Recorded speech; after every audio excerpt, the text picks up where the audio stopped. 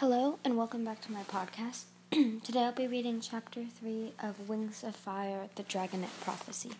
Suddenly there was a thundering crash from the central cave. Clay heard the entrance boulder slam back into place, then heard the rumble of heavy footsteps. From the extra squish flap sound of them, he knew it must be webs. "Something's happening," Tsunami said. She hurried to the door, her ears twitching, with the spiny ridge along her back sitting up straight. "We have to listen." Starflight spread his wings slowly. "I'm sure we'll find out what the fuss is in the morning." "I don't want to wait that long." Tsunami spun around to jab him in the underbelly with her tail, and tipped backwards with a grunt. "Don't be a smoke breather. Let's go." She whirled out of the cave. Clay winced as his sore muscles sprang into action. He followed Glory to the central cave. Glory's scales were already changing to match the molten gray and black rocks. In a moment, she'd be nearly impossible to see. Starflight passed to join her, and the two of them hurried away toward the tunnel that led to the big dragon's cave. They vanished almost immediately into the shadows. Hidden by their coloring, they could get as close as they could to eavesdrop, but Clay and Tsunami had even a better shot of hearing everything, if they hurried. Tsunami was already charging across the cave to the river. "What about Sunny?" Clay called quietly. He could hear the little Sari being rummaging around in her sleeping cave, putting away squirrels. "We'll come up with something to tell her later," Tsunami hissed back. Clay felt sorry that Sunny was the only one who didn't know about their spying games, but they had learned their lesson about trusting her with secrets years ago. Sunny hadn't meant to tell Dune about the pile of rocks the Dragonets were collecting. Their plan was to build a tower to the sky hole back when they were too small to fly. They'd only want to stick their heads out and look around. But, one day Sunny forgot to be careful around Dune, and the next day all the collected rocks were gone from their hiding place.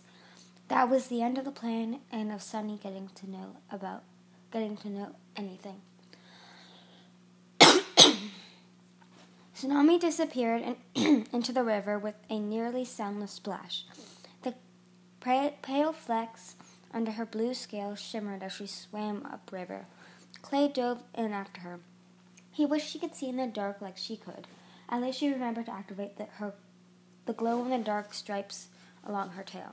Mudwings couldn't breathe under water like sea wings, but they could hold their breath for more than an hour. So whenever the Dragonets wanted to spy on their guardians, Clay and Tsunami used the river to get closer than the others. He caught up to the sea wing as she was wriggling through the underwater gap in the cave walls. It made Clay nervous every time, squeezing through such a small space. He wished he hadn't eaten an extra cow at dinner.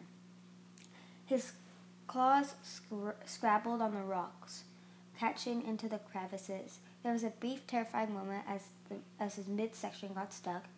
What would he drown? Would he drown down here? Would the prophecy be ruined because of an extra cow? Then, with a whoosh of bubbles, he popped through and shot after Tsunami.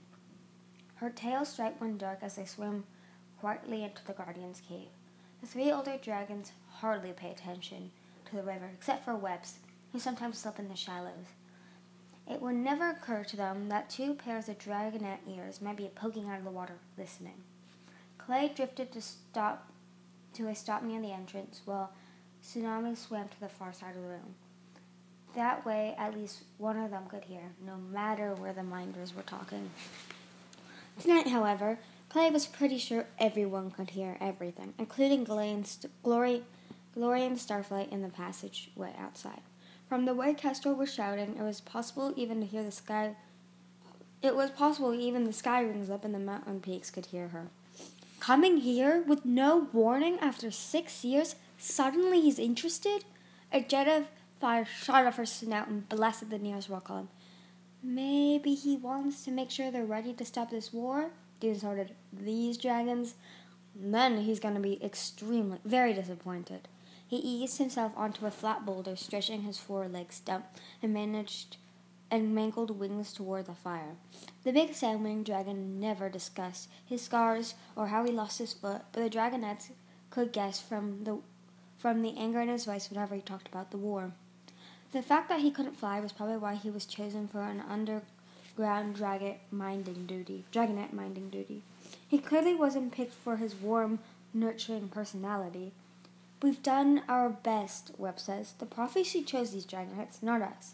Does he even know what happened? Kestrel demanded. Does he know about the broken egg and the rainwing or the sandwing? Clay winced. Poor Sunny. He floated closer, keeping his bulky brown length beneath the surface of the dark water.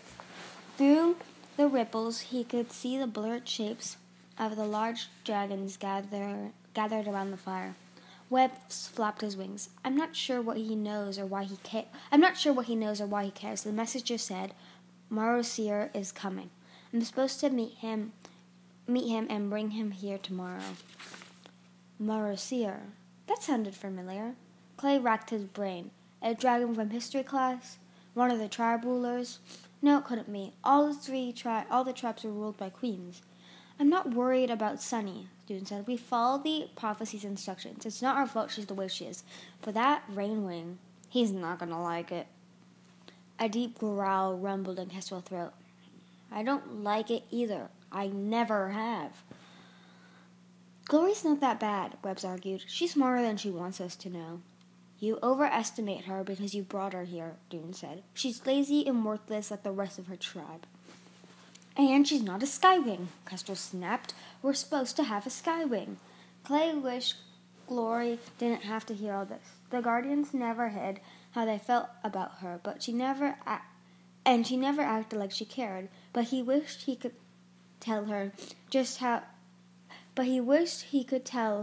she was just as important and smart as any skywing. Well, I never thought Marosier would come look at them, Webb said, after he dropped off Starflight's egg. I assumed we'd never see him again. The Nightwings have nothing to do with the war. So he's a Nightwing, Clay thought, which means superpowered and mysterious and full of himself. That was all Clay could remember about Nightwings.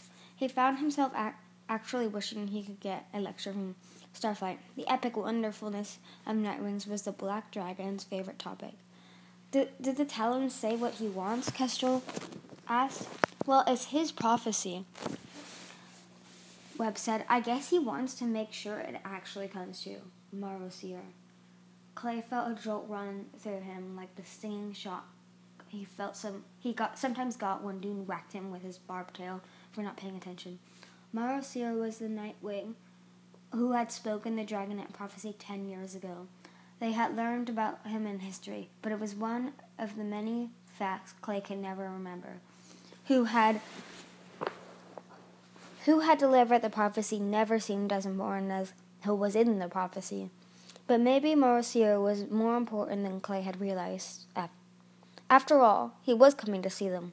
Perhaps he would take them out into the world. Perhaps they didn't need to escape after all. Perhaps everything was about to change.